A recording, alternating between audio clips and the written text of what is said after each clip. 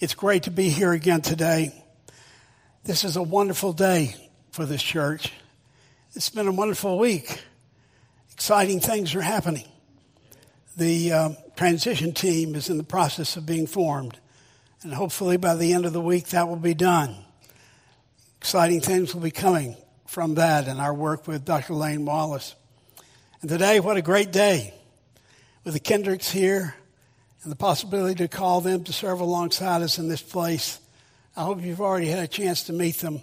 They are wonderful people, gifted, talented, committed servants.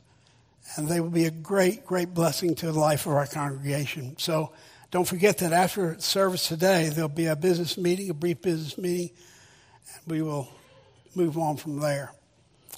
Great things happening as together we seek to redeem the time, this time between the times, this interim time, a time when we can either mark time or redeem time. I can see that we're about the business of redeeming the time. Would you pray with me?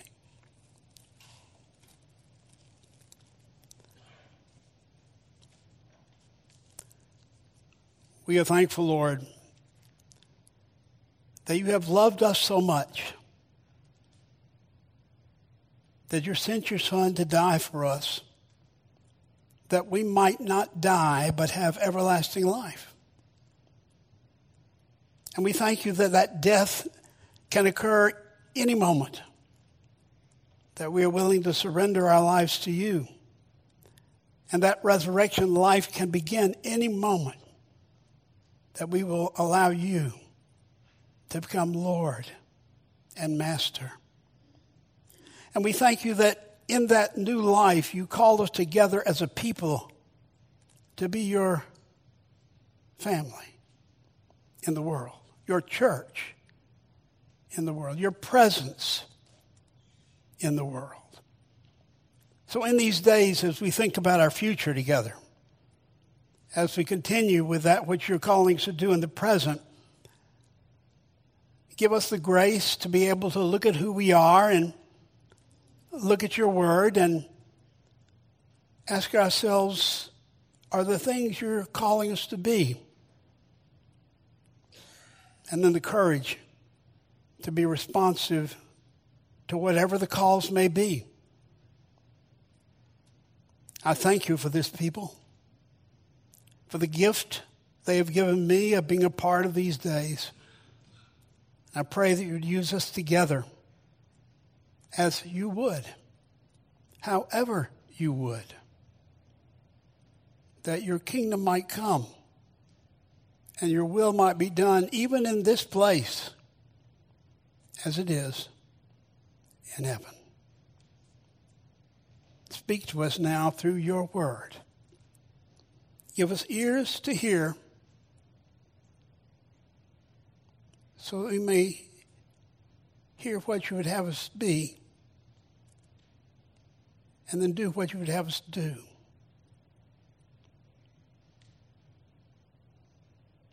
These are our prayers. In the name of the Jesus who calls us ever on the journey of faith. In his name we pray. Amen. There's a great little book called Alice's Adventures in Wonderland. Anybody read it? Lewis Carroll's classic tale of Alice's travels in Wonderland. There's one scene in that book which is especially moving to me. Well, I think it's more than moving. It's actually convicting to me. Alice is making her way down the road, and she comes to a point where there's a forks in the road, and she stops. She looks down one as far as she can see, and then she looks down the other one as far as she can see, and she's befuddled. Which road to take? She looks all around, and she catches a glimpse out of the corner of her eye at an old Cheshire cat sprawled down on a branch of a tree just above her. He's sort of thumping his tail the way cats do, at their own rhythm. You try to follow it sometime. So she turns to the cat and she says, Sir, could you please tell me which way I should go from here? And the cat just kind of sits there and purrs. And he said, well, my dear, it depends a good deal on where you want to get to. Alice thinks, well, sir, I really don't know where I'm going to go. To which he says, then, my dear, it doesn't matter which way you go.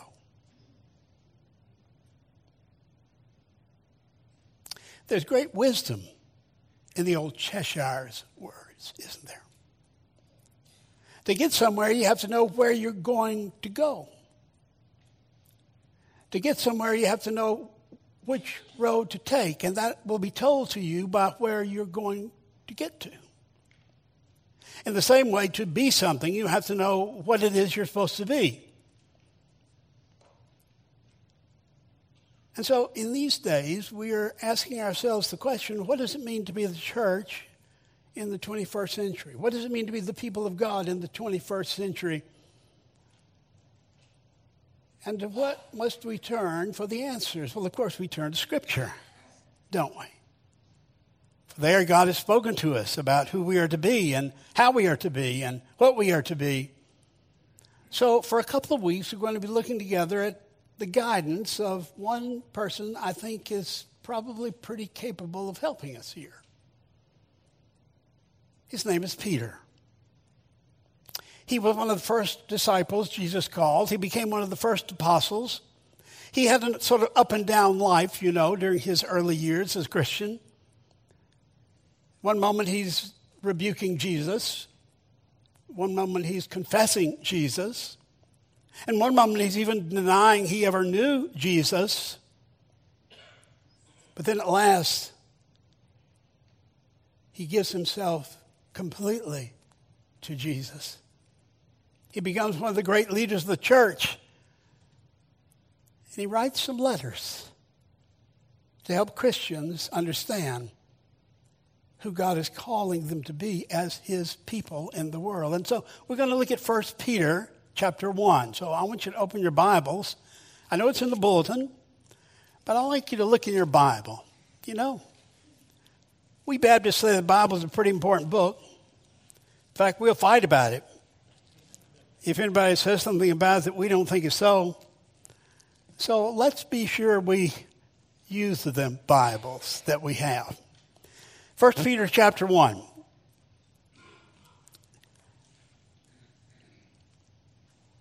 Now, Emerson Grace has already read it beautifully, so I'm not going to read the whole thing, but we're going to kind of take it apart and look at some of the pieces of it.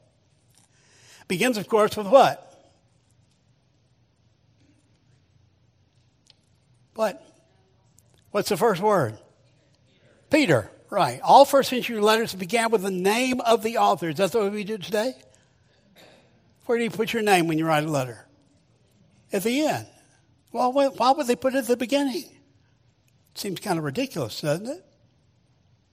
Well, of course, they were writing on scrolls. So if you got something in the mail and a scroll to find out who it was from, there was no return address. What would you have to do? You'd have to unroll the whole scroll, wouldn't you? Now, I get some mail. I don't get much anymore, actually. Everything is email now. But I get some mail that I know immediately I'm not going to open. Do you? I mean, it goes immediately into file 13. But in the first century, you couldn't tell that until you read through the whole thing or got to the end of the scroll, and that could be pretty time-consuming. So they just said, let's put the name right at the beginning, and so they did. Peter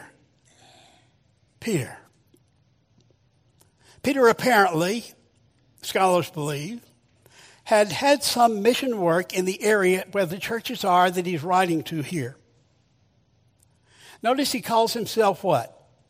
Peter, an apostle of Jesus Christ.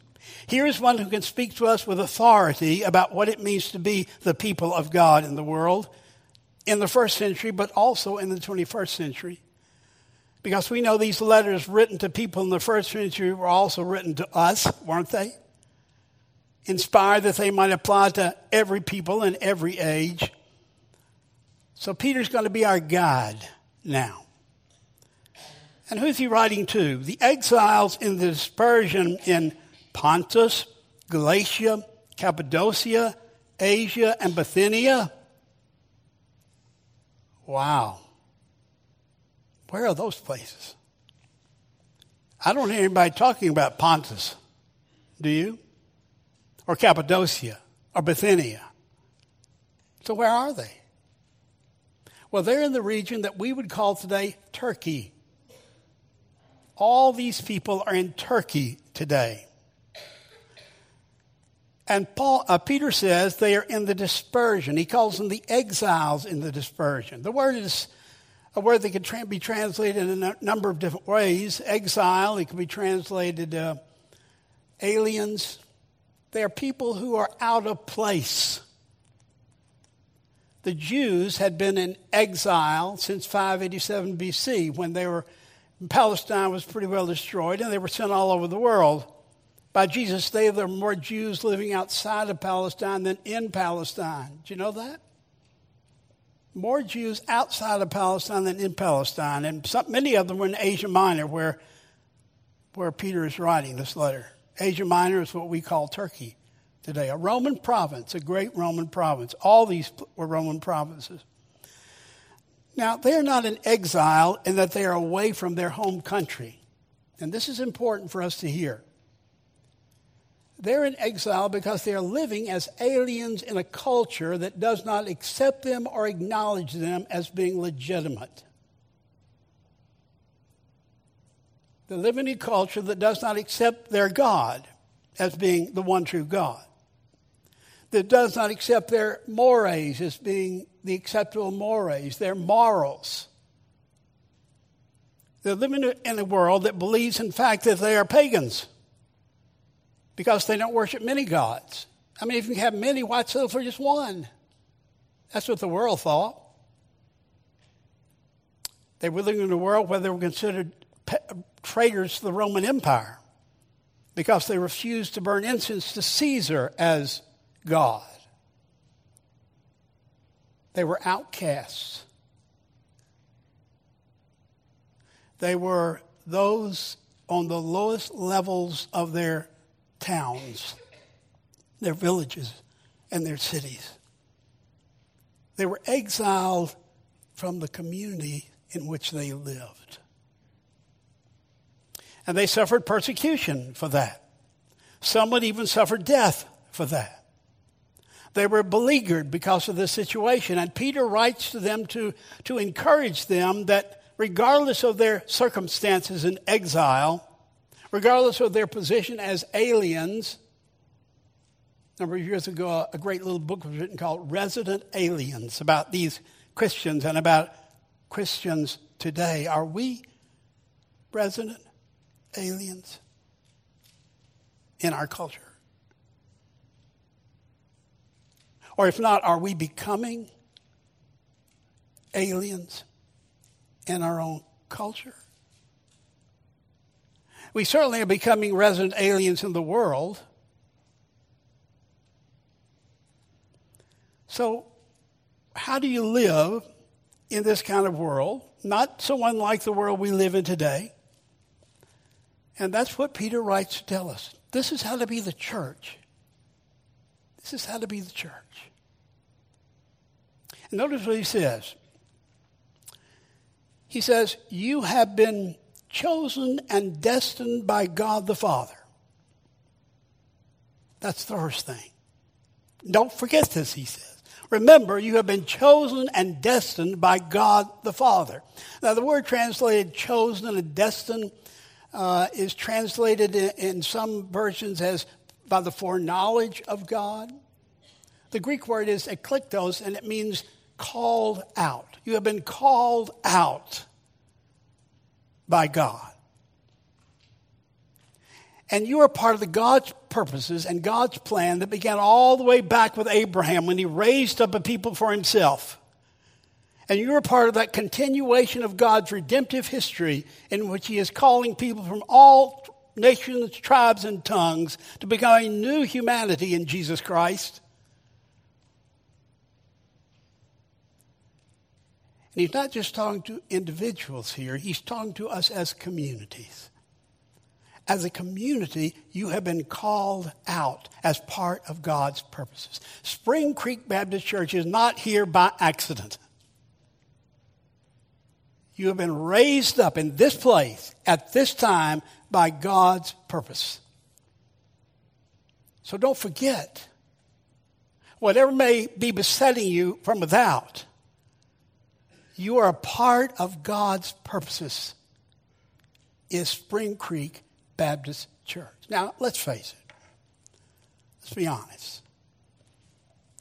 Sometimes being a part of church is frustrating, isn't it? Ever get frustrated? Probably not here. But in some churches, people sometimes get frustrated. Things are not going exactly the way they think they should. You know, sometimes we just get discouraged. What's happening? Why aren't we growing like we should be growing? Why aren't we doing some of the things we should be doing? We just get discouraged. Do you ever get discouraged about the church? And sometimes we just get disappointed. Have you ever been disappointed by church? All these things can happen to us.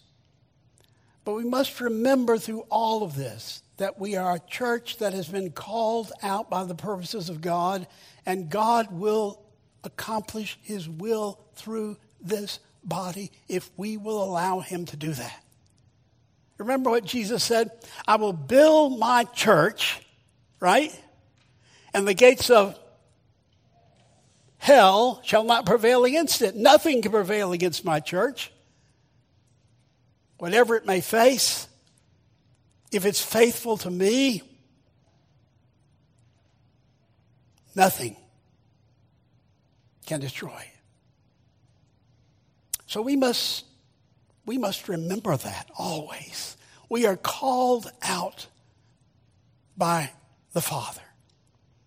We're not here on our own. None of us called ourselves here. We came here because we were called by Jesus Christ to be here. And so our task is to believe that and live like that and trust God that God's will be done. And that me personally as an individual, I'm a part of God's doing his will. So I must be open to God's working in my life even when I'm disappointed, discouraged. Believe that God is accomplishing his purposes through this church. We are called out by God the Father. And then he says, we are sanctified by the Spirit. Now, sanctified is not a word we use very often in daily life, is it? I don't. I don't ask Sheila to sanctify the bedroom. I ask her to clean the bedroom. Actually, I don't ask her to clean it because I clean it most of the time. That's really not true. My one big responsibility in the house is to do the laundry. I do the laundry every week. I've been doing that for 40 years. I love to do the laundry. It doesn't require any thought, and I can see the job accomplished. Many of us have jobs that you never see the results of. So I used to love to mow the lawn because I could see the results, but I can't do that anymore, so the laundry suffices. Sanctify is a Greek word. The Greek word means sometimes it's translated consecrated. It could be that, but it really means set apart. We've been set apart by the Spirit, Peter says. Set apart in Greek means set apart from one purpose for another purpose. It means to be taken out of ordinary use for extraordinary use. So Peter says, listen, God's Spirit has set you apart, has taken you from ordinary use for extraordinary use. And remember, this is not just talking about individuals, it's talking about the church. Spring Creek. God has set you apart from ordinary use for extraordinary use. That is to be the church, which is a group of people unlike any other group of people in the world. So remember, we are set apart by the Spirit of God. It's not our doing, it's God's doing. Our call is to be sensitive to the Spirit of God.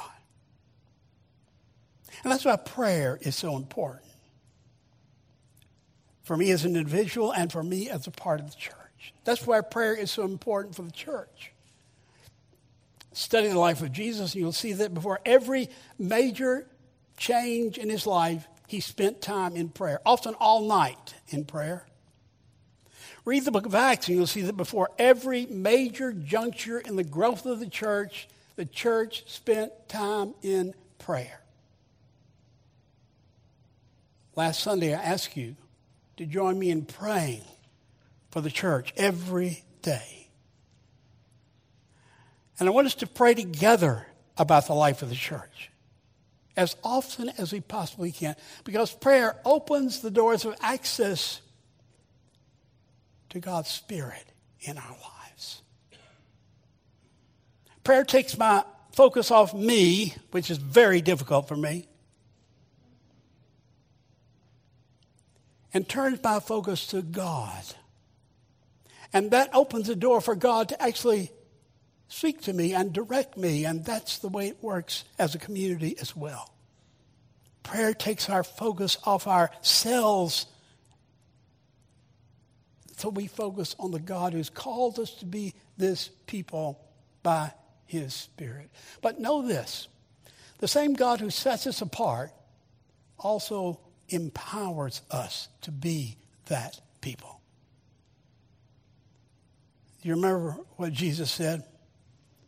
In Acts 1:8, he says, "You shall receive power, and you shall be my witnesses." He doesn't say, well, maybe you'll receive some power along the way.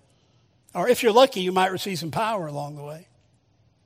He says, you shall receive power along the way. And then he says, you shall be my witnesses. Not, if you get a chance, would you mind saying a good word for me? Not if it's not too much trouble, would you mind speaking up for me? Not if it doesn't cost you anything, would you say my name? He said, you shall be my witnesses. He assumes that we will be his witnesses. And he promises his power as a congregation. He promises his power to us. Remember what Paul says about that power in Ephesians chapter 3, verse 20?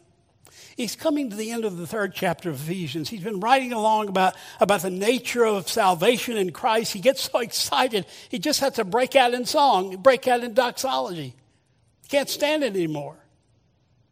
And so he does. And this is beautiful doxology in chapter 3, verse 20.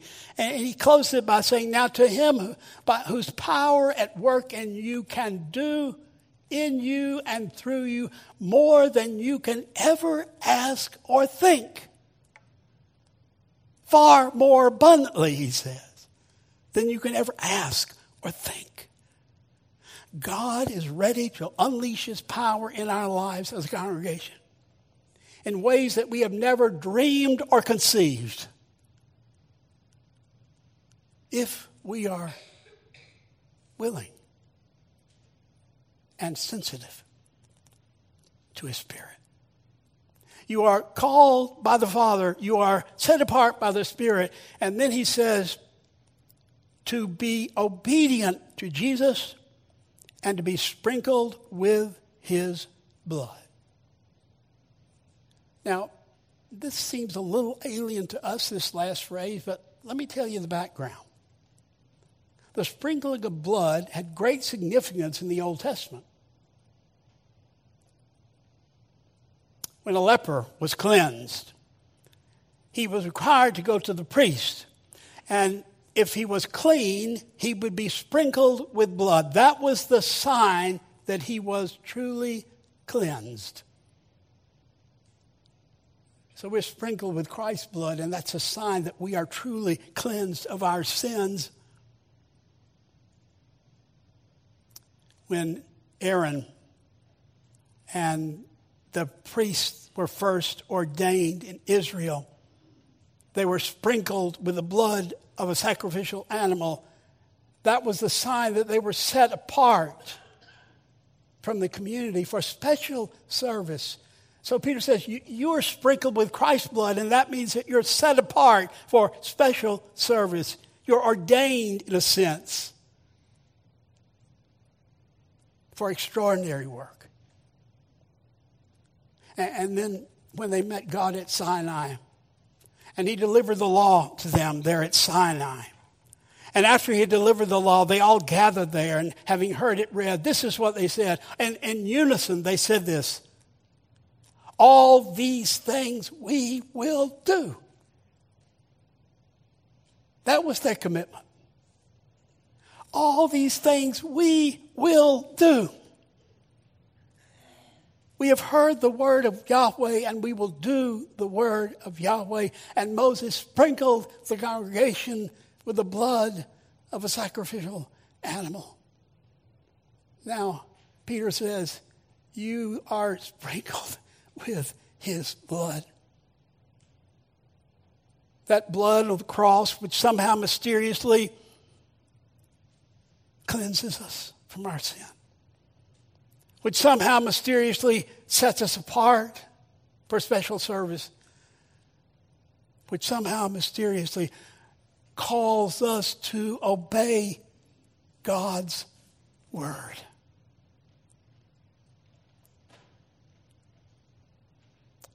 Obedience, you see, is the key to it all. Just before that occasion on Mount Sinai, God had said to Israel, if you will obey my voice, you shall be to me my people. Obedience. In the New Testament, obedience and faith are two sides of the same coin. Now, we sometimes forget this, and we think, well, it's just faith. And if you bring obedience in there, well, then you get to works righteousness, and we don't want to have anything to do with works righteousness. But in the New Testament, faith and obedience are synonymous. You can't have one without the other, Paul says. He begins the book of Romans and ends the book of Romans by calling for the obedience of faith. The obedience of faith. Without obedience, there is no faith, Dietrich Bonhoeffer says. Where there's obedience, there's faith, Dietrich Bonhoeffer says. He should know something about this subject.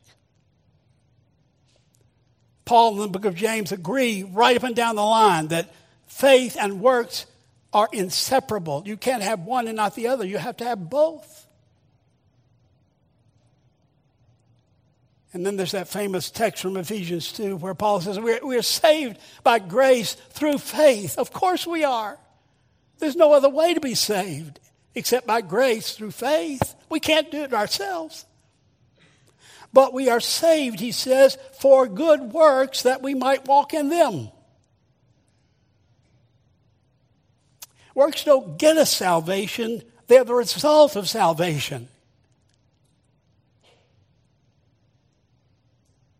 And Peter says, The people of God, the church in the 21st century, is called to obedience. To obedience. It begins with my own life, of course, but it's corporate obedience as well. Seeking to be corporately obedient to the will and purpose of God. That's what it means to be God's people in the 21st century.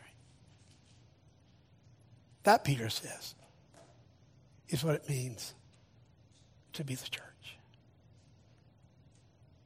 So we are called to be God's people. We are called to obedience. We're grateful, Father, that in your great mercy, that by your great grace, we have heard your call. We're grateful that you have called us out to be your people. Not by any means that we have accomplished, but by your great love and grace. We're grateful that you have set us apart by your Spirit and promised your Spirit to us to empower us to be that people in the world. We're grateful that you have called us to obedience. Well, at least I think we're grateful. Because for me, it's tough.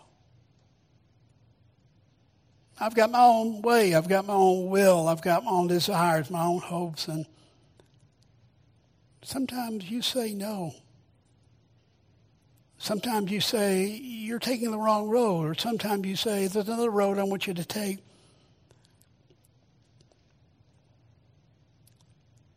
So, Lord, help me to be obedient.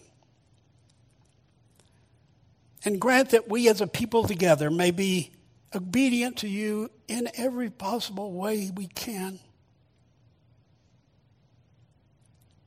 That we might be the people you've called us to be. The people of God. The church. In the world. Today. In the name of the Jesus through whom you've called us, we pray. Amen.